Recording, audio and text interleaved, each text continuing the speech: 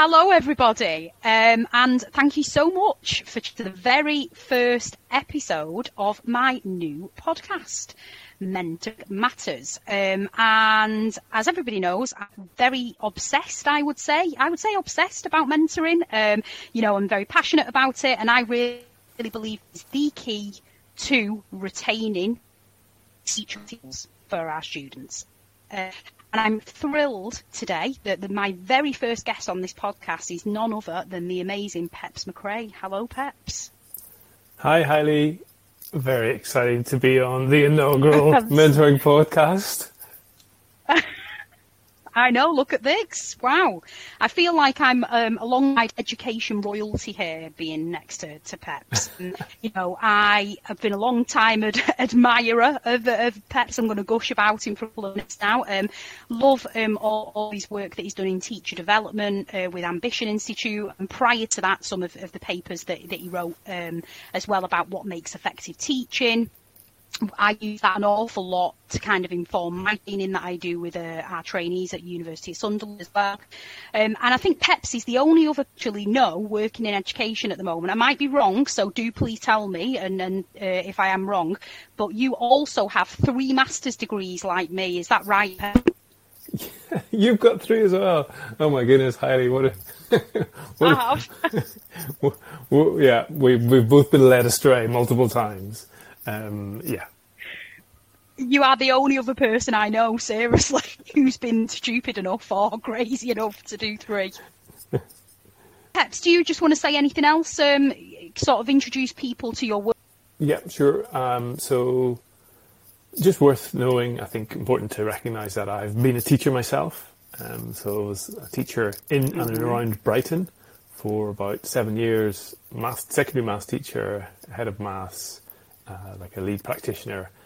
All during that time, I was a mentor, right from in my first year potentially, and after that, then I spent the next 7 years or so running the PGC secondary maths course at University of Brighton. So I'm incredibly passionate about, like you, teaching and mentoring as a way to try and make teaching as good as it can possibly be. Mm-hmm. Absolutely. And to be honest, I mean, that was why I, as soon as I knew I was going to launch podcast, you were the very first guest that I approached and sort of begged to be on with me because,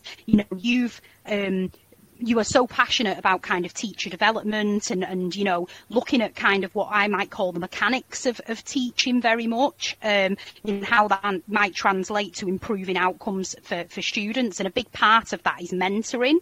So I'm going to kick off the podcast. I'm going to ask people this first question whenever they come on with asking you, Peps, what do you think great mentoring looks like? Sure. Okay. Well, yeah, a very big question to kick us off, and why not? And I suppose, like, where the place how I would attack this question, Hailey, is, I suppose, a 2-part answer. And the kind of first part is that, or the 2 parts are that mentoring, it has a pastoral component. The goal is to try and help the teacher you're working with, to be successful in their career more broadly, and potentially, even in their lives. We want happy, healthy, teachers in the sector, and in our world. And then on the other side, the other part of the answer to the question is that mentors play a role in helping their teachers to teach effectively as possible. And so there's kind of a professional development angle to the job as well. We probably know a little bit more from research about what makes the professional development side of the role effective. I think we have some indications of how to be effective, at the pastoral side of things, but that potentially is just more of a natural skill that hopefully lots of mentors will have. For example, the EEF last year did a systematic review of the evidence around professional development. And that really helped us to understand, like, what earlier on you talked about this idea of mechanisms, which are kind of like, the active ingredients.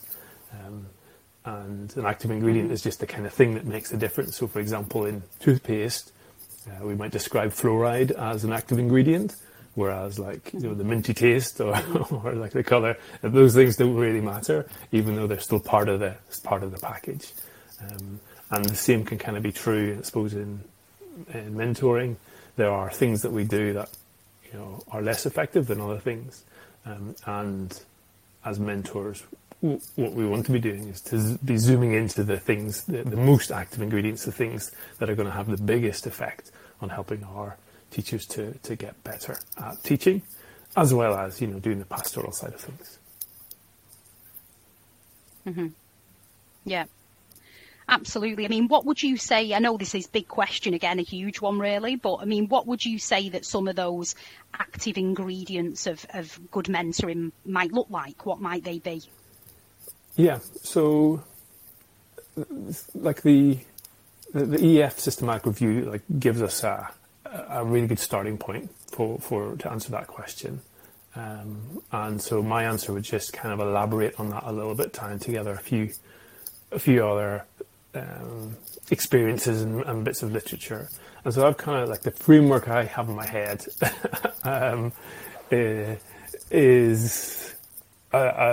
uses language, so let me try and describe it. So like one of the ingredients I think is helping teachers to get it. All right, and by get it, what I mean is helping them to understand the kind of like theory behind what effective teaching looks like. So, as an example, we, helping a teacher to understand that, our working memory can only pay attention to a certain number of things at once, and that forgetting occurs, can have an impact on how we practice as teachers. So, like, there's the kind of get it piece, so explaining, what effective teaching looks like. I think there's like a see it piece. Helping, as mentors, helping your teachers to see what those ideas, what the theory looks like in practice, and what just effective teaching looks like. Because I don't think that teaching can be easily discovered via trial and error, or at least effective teaching. And so mentors taking the role of showing teachers what good might look like can really increase the efficiency of that learning process. And teaching is often really hard to describe verbally, and so often that showing piece is a much more effective way to just communicate what it looks like. It's like here's an example, here's a model of what good looks like. So those are the first two pieces: get it and see it. But I think there's also a practice piece, which we might call try it, and I think it can be helpful for mentors to help their teachers to just try stuff out in a safe environment. The classroom is a cognitively demanding place, and trying to make a change to your practice in that environment whilst you're trying to pay attention to lots of pupils, think about what to say next, monitor behavior, and respond to needs as they arise is a really big ask. There are very few people who are going to be able to pay the amount of attention that's required to make a change to their practice in that environment. And so mentors providing the kind of safe space and cognitively less demanding environment for teachers to be able to practice some stuff, basically try some stuff out and maybe get a little bit of feedback on it and try it out again, means that there's a much greater chance of that change working out and taking hold whenever they take it to the classroom. There's also a piece around keeping it. We know that change is actually really hard. Behavior change is a really complex thing, and often when we change, it can be a temporary thing. And so part of the kind of one of the active ingredients that mentors can bring to the process is habit formation, is helping teachers to make those changes that they desire stick in their practice, so that they don't just try something out and see it works and then it's not there, 2 weeks later or even 2 months later in their practice. So those, like I'd say, are the kind of 4 core ingredients. I get it, see it, try it, and keep it.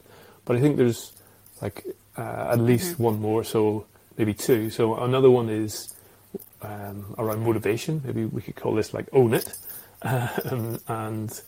The mentor's role is to help teachers to really see that professional development and continuing to get better is their, a good and important part of their work and their responsibility, really.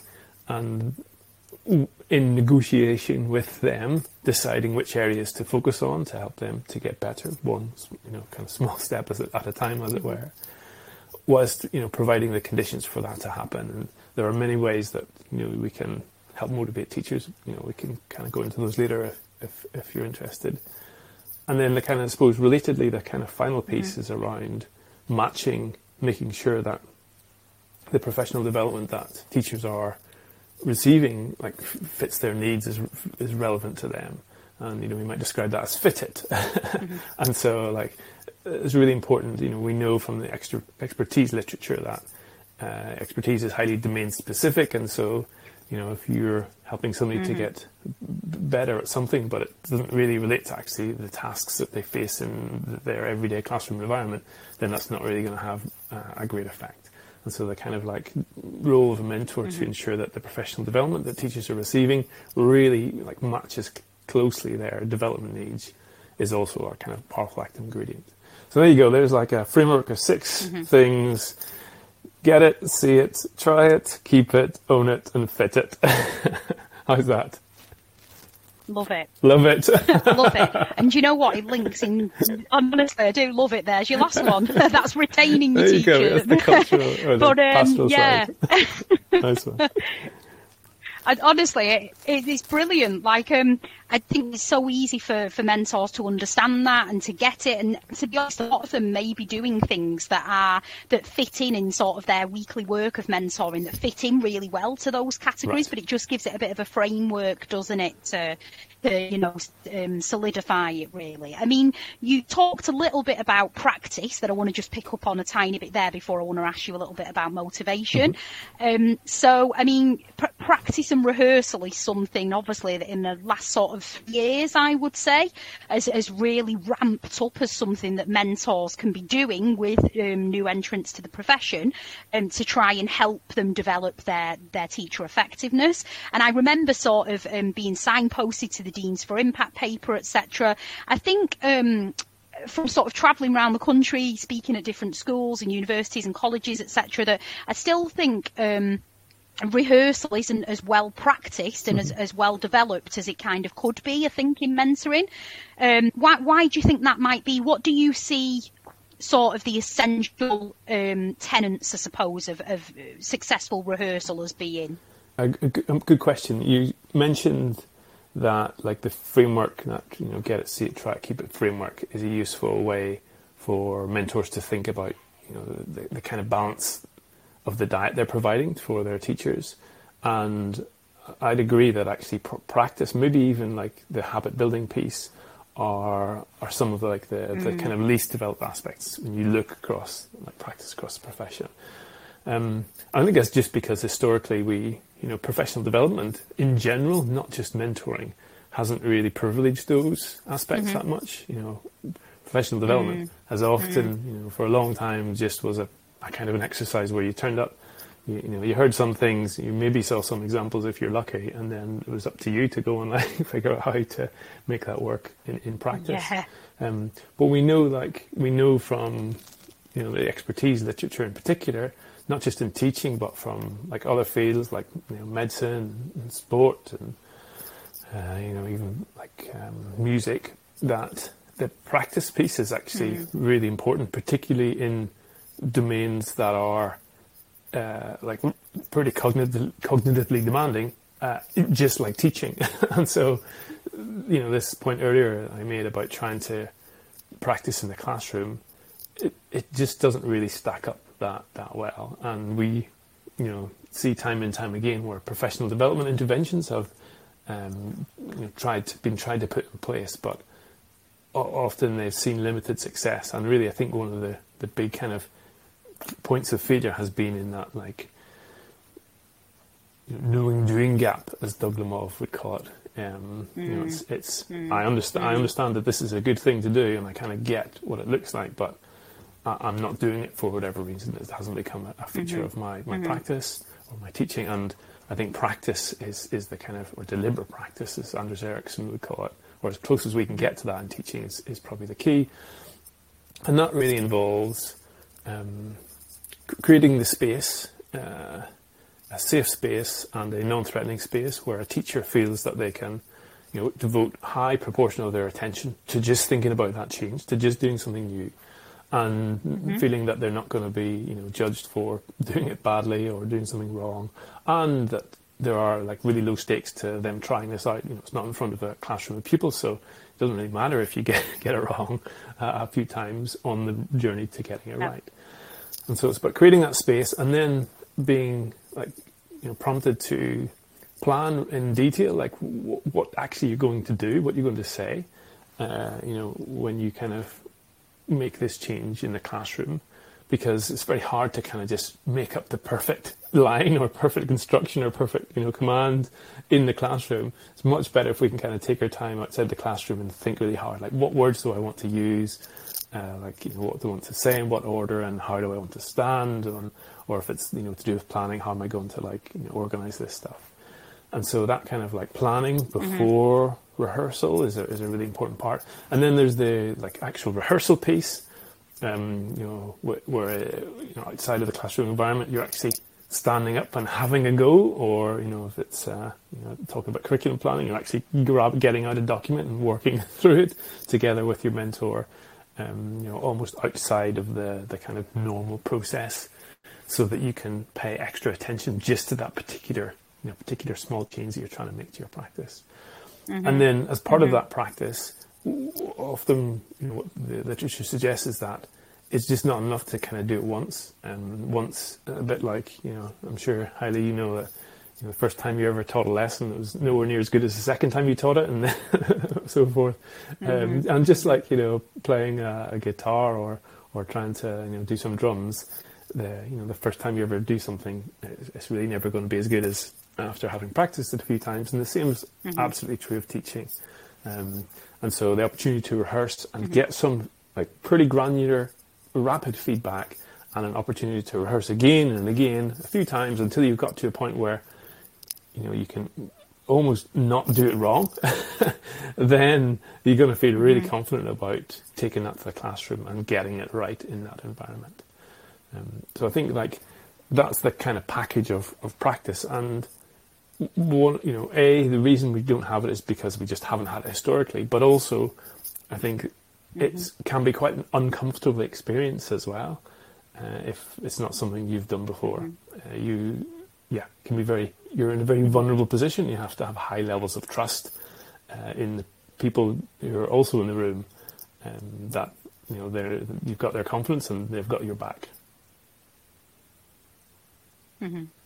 Yeah, absolutely. And I think it is something that as people start to get involved with kind of models like instructional coaching a little bit more, this is becoming more and more something that is perceived to make a real difference when it comes to in teachers. But I really appreciate you kind of running through that for us, because I think a lot of people who'll be listening now might have done a little bit of rehearsal, they might have heard about it, but there's a big difference, isn't there, between what Deans for Impact call kind of purposeful practice and just rehashing things over and over again. It's that granular feedback, isn't it, and the improvement that makes the big difference. Yeah. I think there's probably two important things to kind of call out.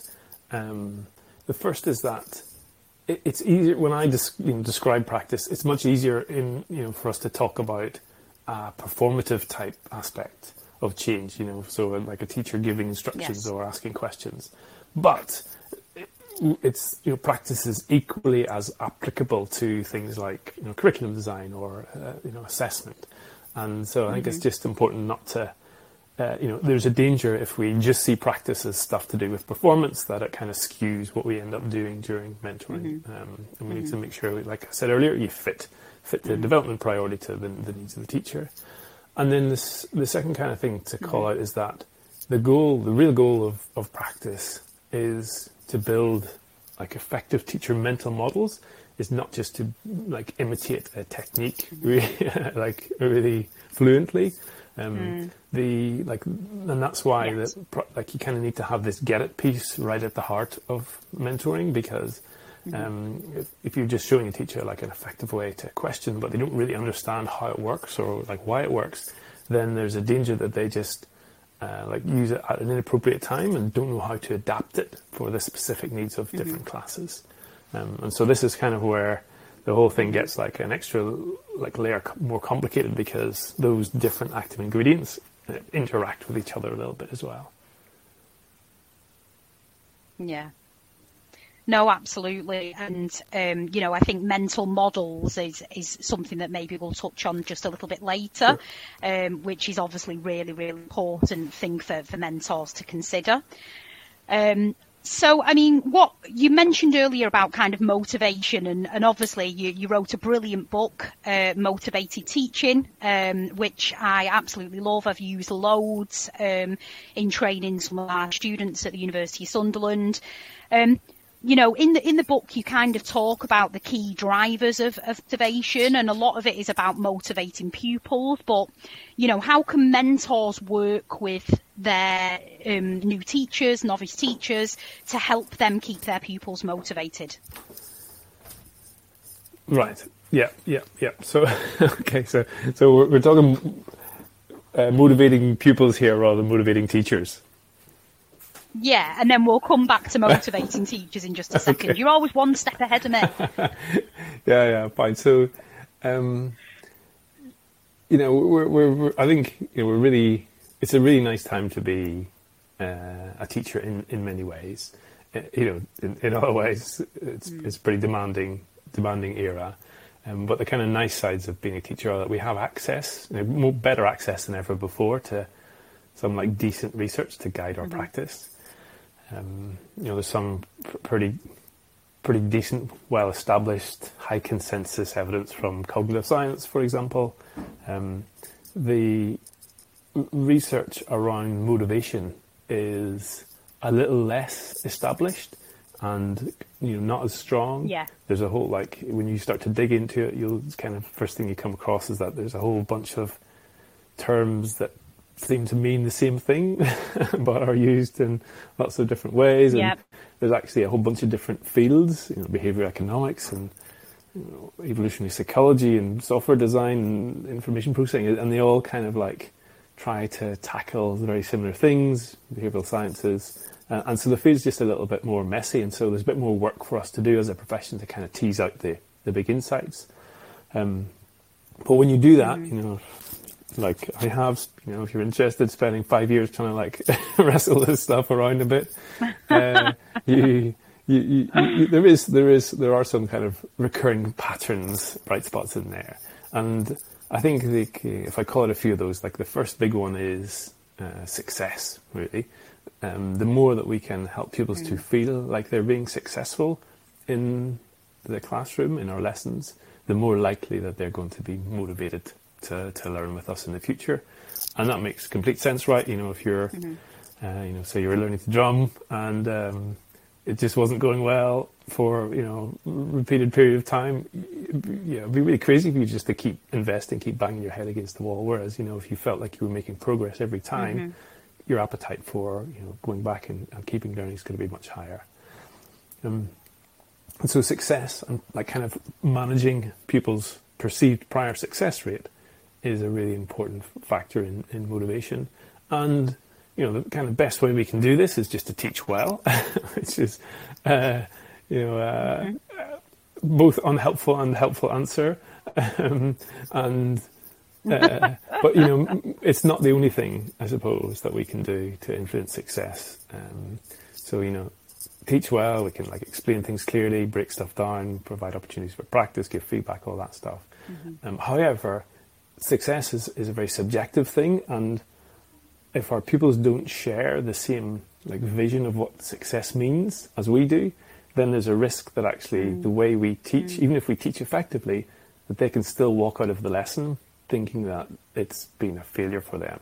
So, for example, like, I might teach in a way that I feel pupils are successful when, they're trying really hard, they're attempting every question, they're asking questions when they get stuck, they're helping their peers, all that kind of stuff. Whereas in my class, I might have a pupil that thinks that success means like doing all of the questions and being the first to finish and not asking for help. And as a result, despite me teaching well, they might walk out of the lesson feeling like it's been a failure.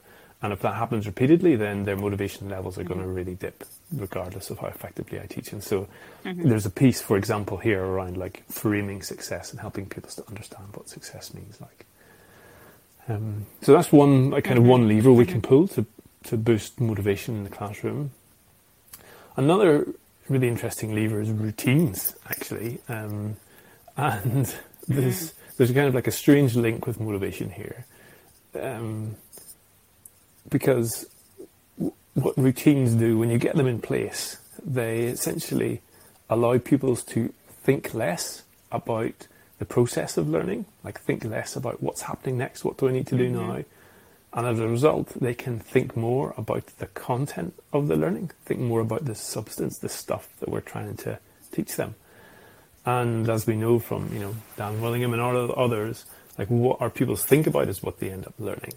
And so routines, when you get them in place, basically allow pupils to redeploy the limited attention that they have available more towards the kind of curriculum, more towards the content of learning. And as a result, you end up being able to help them learn more in a slightly like faster, easier type way.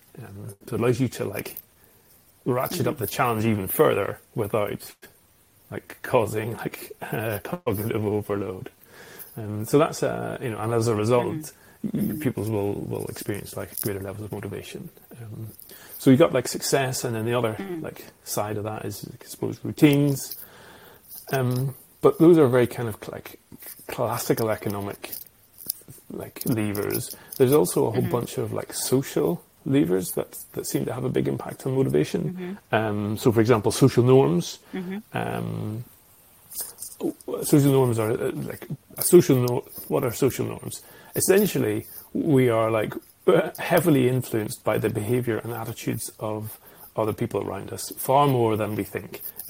And in the school environment in particular, social norms have a huge, quite subconscious influence on like behavior and attitudes and things like that. Like, we can see this, I know this because in the morning, I struggle to get my son to put on his socks, but his teacher will have him and 25 other pupils like doing complex stuff for multiple hours, with like much less effort and hassle. And like one of the reasons that happens, one of the reasons that school actually works, is because of social norms. It's like a really, without it, we really wouldn't be able to like have school as it currently exists. And we can, teachers can kind of leverage the power of social norms by trying to elevate the visibility of the most desirable behaviors in their classrooms and in the school. So, pointing out stuff like, Peter, that's, been really, great way to come in, and you've like started on your do now, and, you're helping, Alice beside you, whatever it is, or, telling stories about what the other, what your other classes have done and how well they're doing, trying to just like elevate those desirable behaviors, raise the visibility as much as possible, will have that kind of like social norm impact. And the more, if you can get to a point where, pretty much everyone is on board, that is like, super powerful. Even the presence of a single dissenter, that kind of breaks the magic a little bit and reduces their effect. It's a bit like, when you're like queuing up for the cinema or something like that, you're very happy queuing until one person kind of starts to sneak down the queue and push in. All of a sudden, there's a little part of your brain that's thinking, should we try and find a friend further down in the queue? It kind of breaks the magic of the social norm a little bit. And And then, actually, there's like an important kind of nuance around social norms that worth just sharing. It's important to focus on what you want to happen rather than what you don't want to happen. I always cite an example from when I was teaching. So there was a time where, my class, for whatever reason, a lot of them didn't do the homework. And so I'd come in the next day and say, hey, right team, not good enough. Loads of you haven't done your homework, sort it out.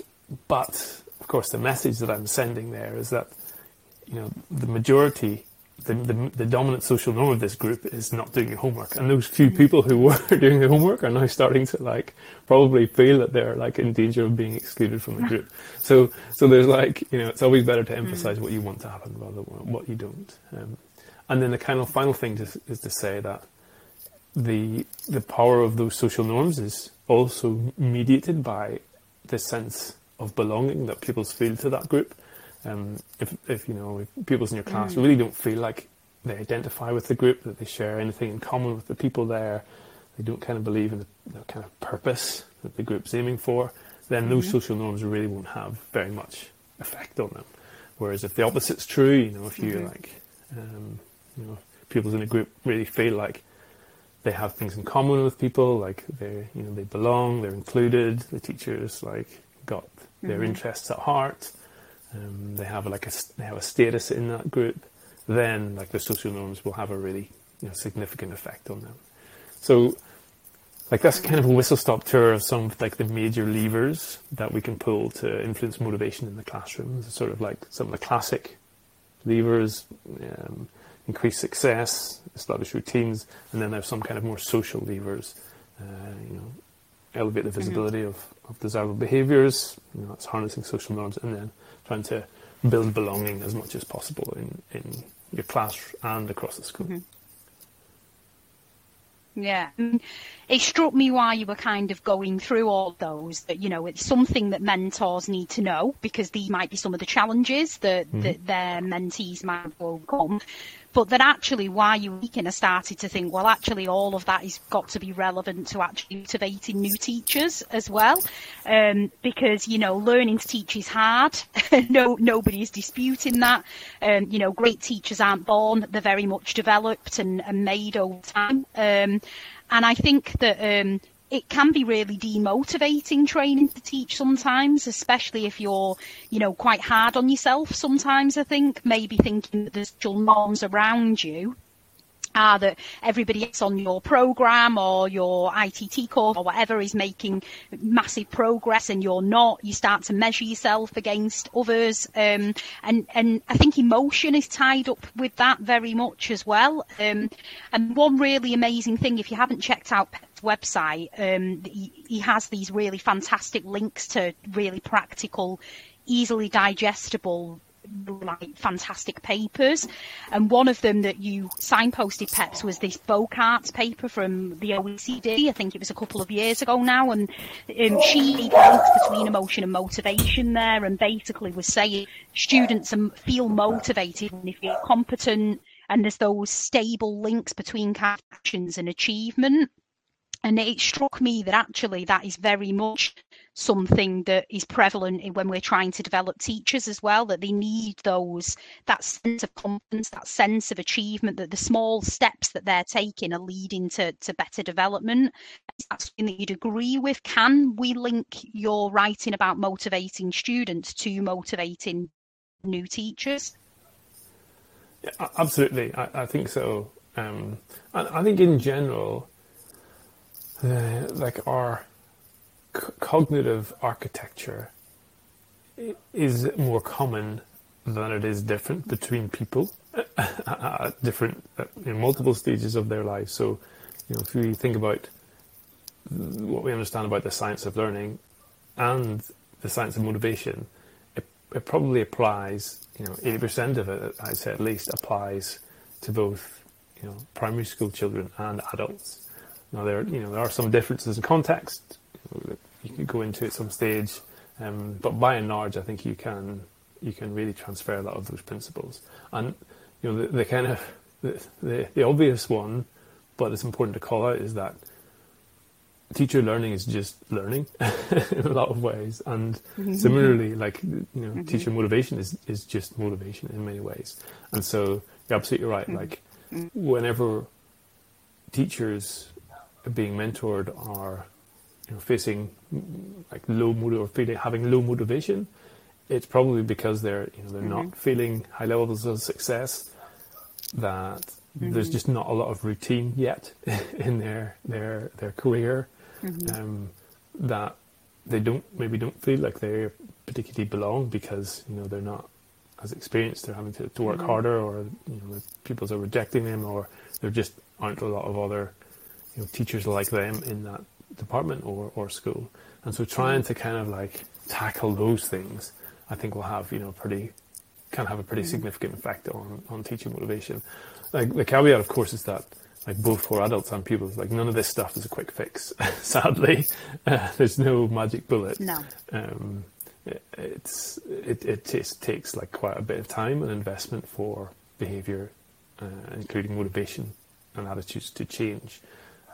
But, you know, where teachers haven't, you know, come into it with a naive expectation that learning's going to be easy and motivation's easy, and so I don't think that's something that, you know, as a profession, we're not willing to swallow, as it were. We play the long-term game, highly, don't we? Yeah.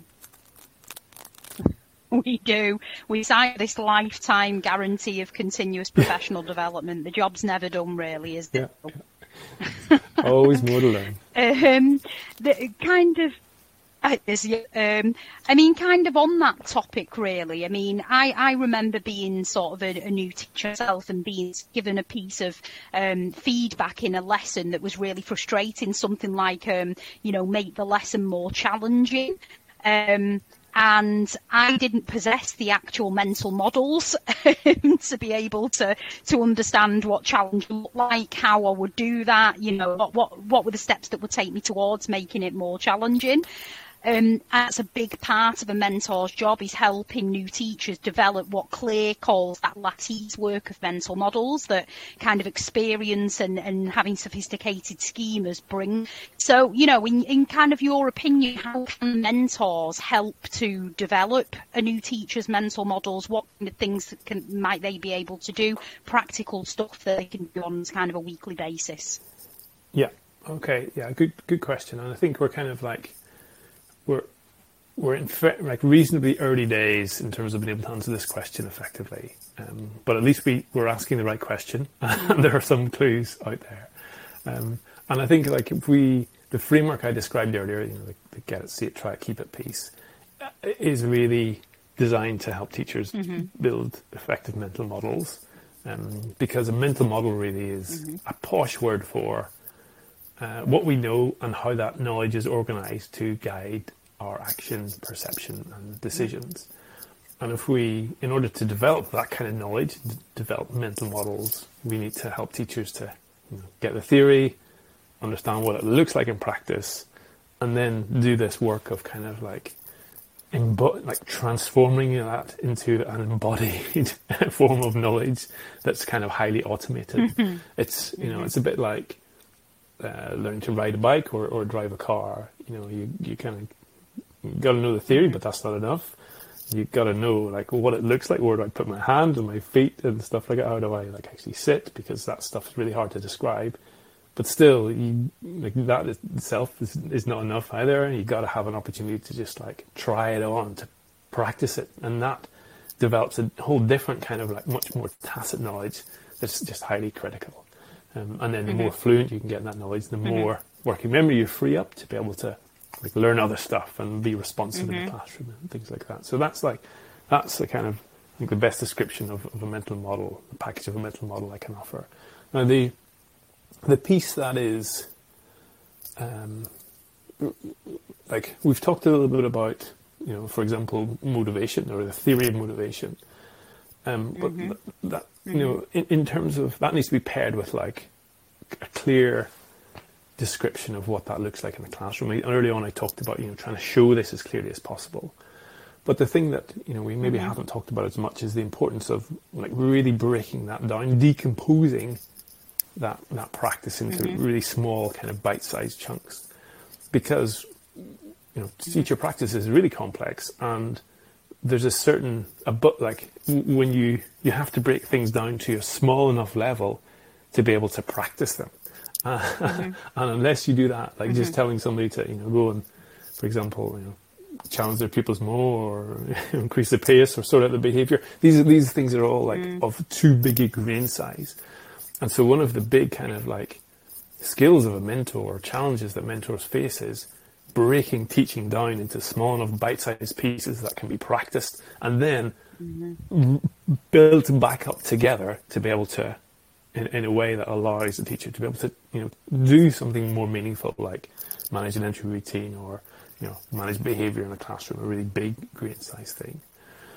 And this is like this relates a little bit to my role at Step Lab. So Step Lab is a professional development platform for teachers that specifically focuses on supporting instructional coaching, which is a kind of an effective form of mentoring, one effective form of mentoring.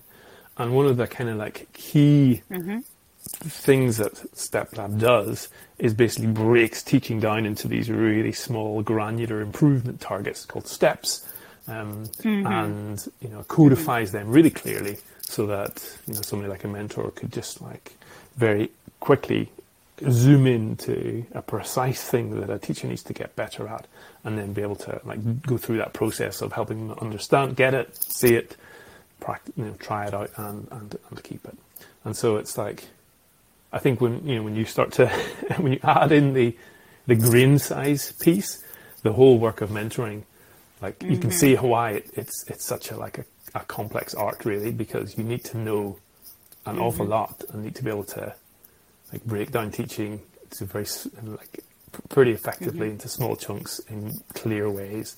And that codification exercise, like codification of this incredibly complex practice, is just like a bit of a gargantuan task, really.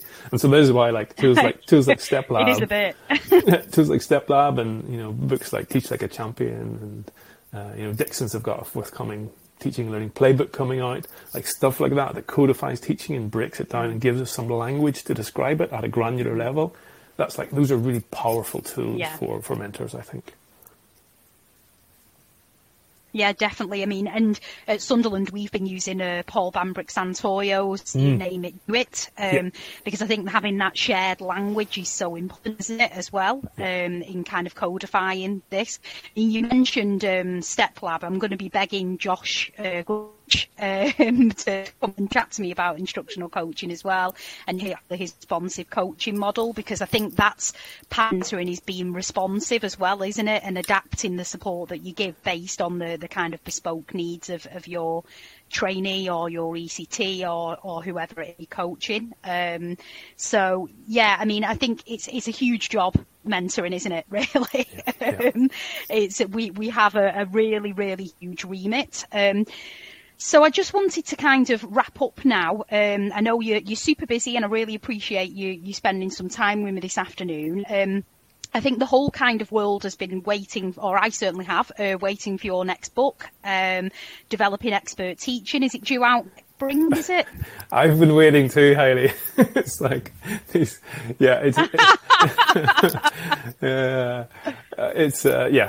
fingers crossed due out next spring. I've just kind of finished the first draft of it. I take, writing books takes time for me. I spend a lot of time trying to make it really clear and concise, and I'm very happy to just spend another year or another 6 months or even another 2 years to get that right, rather than just kind of rushing it out. So folks will appreciate people's patience, but hopefully when it comes out it should provide a decent structural overview of what effective professional development looks like, and I suppose mentoring is just a form of professional development, and so should be helpful to lots of folks out there. But I think that book is just one example of a whole bunch of forms of training around professional development that we are seeing across the profession, and which I think is A, essential, but B, really exciting. In 5 years' time, I reckon the amount of the collective knowledge that we'll have across the sector in terms of what it means to be an effective mentor or an effective coach is just going to be like light years beyond, what we had 5 years ago. And that, I think, we know how important mentors are in terms of system improvement. They really are like the engine. They really are the engine of system improvement. Yes. And so, like, the more we can invest in helping mentors to be as effective as they possibly can be through these different resources, my book and your book and the MPQLTD and the like mentor aspect of VCF programs, like the more we can do that, the better it will just be for everyone over the long term. So yeah, I think we're entering a very to be a mentor and be part of teacher development. I think we've got some work with the Chartered College as well, looking at chartered mentor status. I know the National Institute of Teaching are doing lots of research on mentoring at the moment. So it's a very, very exciting time, I think, to become a mentor. And, all of your work has kind of fed in. So thank you very much. Yeah. I do like the point around status, I think, is really important. Like, with all this training, I would like to hope that mentors increasingly get the kind of status that they deserve in the system. If they really are like the engine of improvement, then we should definitely have a greater public perception of that. And I think, I'm keen to try and support and contribute to, developing that narrative both within the profession and more widely. And I'm sure you will be as well, Hayley. Sorry, mentors are legends, and so it's a privilege to be able to support them in whatever way we can. No, absolutely, and thank you. And I think on that motivational note of mentor feelings, what a way to finish. So if you don't follow Peps on Twitter, please do go on. He shares some absolutely, I would say, iconic threads. On anything to do with kind of teacher development. I mean, your threads must get shared like thousands of times. So you can follow Peps on Twitter. He's on @Peps Mccrea. Also has a brilliant website that I mentioned earlier on with loads of links to those. And have you got 3 books out so far, Peps, and Leapers as well? Yep, 3 out. One more to go, and we'll see what happens after that. You're like me and you say never again, and then you end up. See, So that's my life. Thank you so much, Heidi. Really lovely of you to have me on. And no, thank you. If there are anybody out there who has any questions or just wants to connect, just feel free to drop me a message on Twitter just to say hi.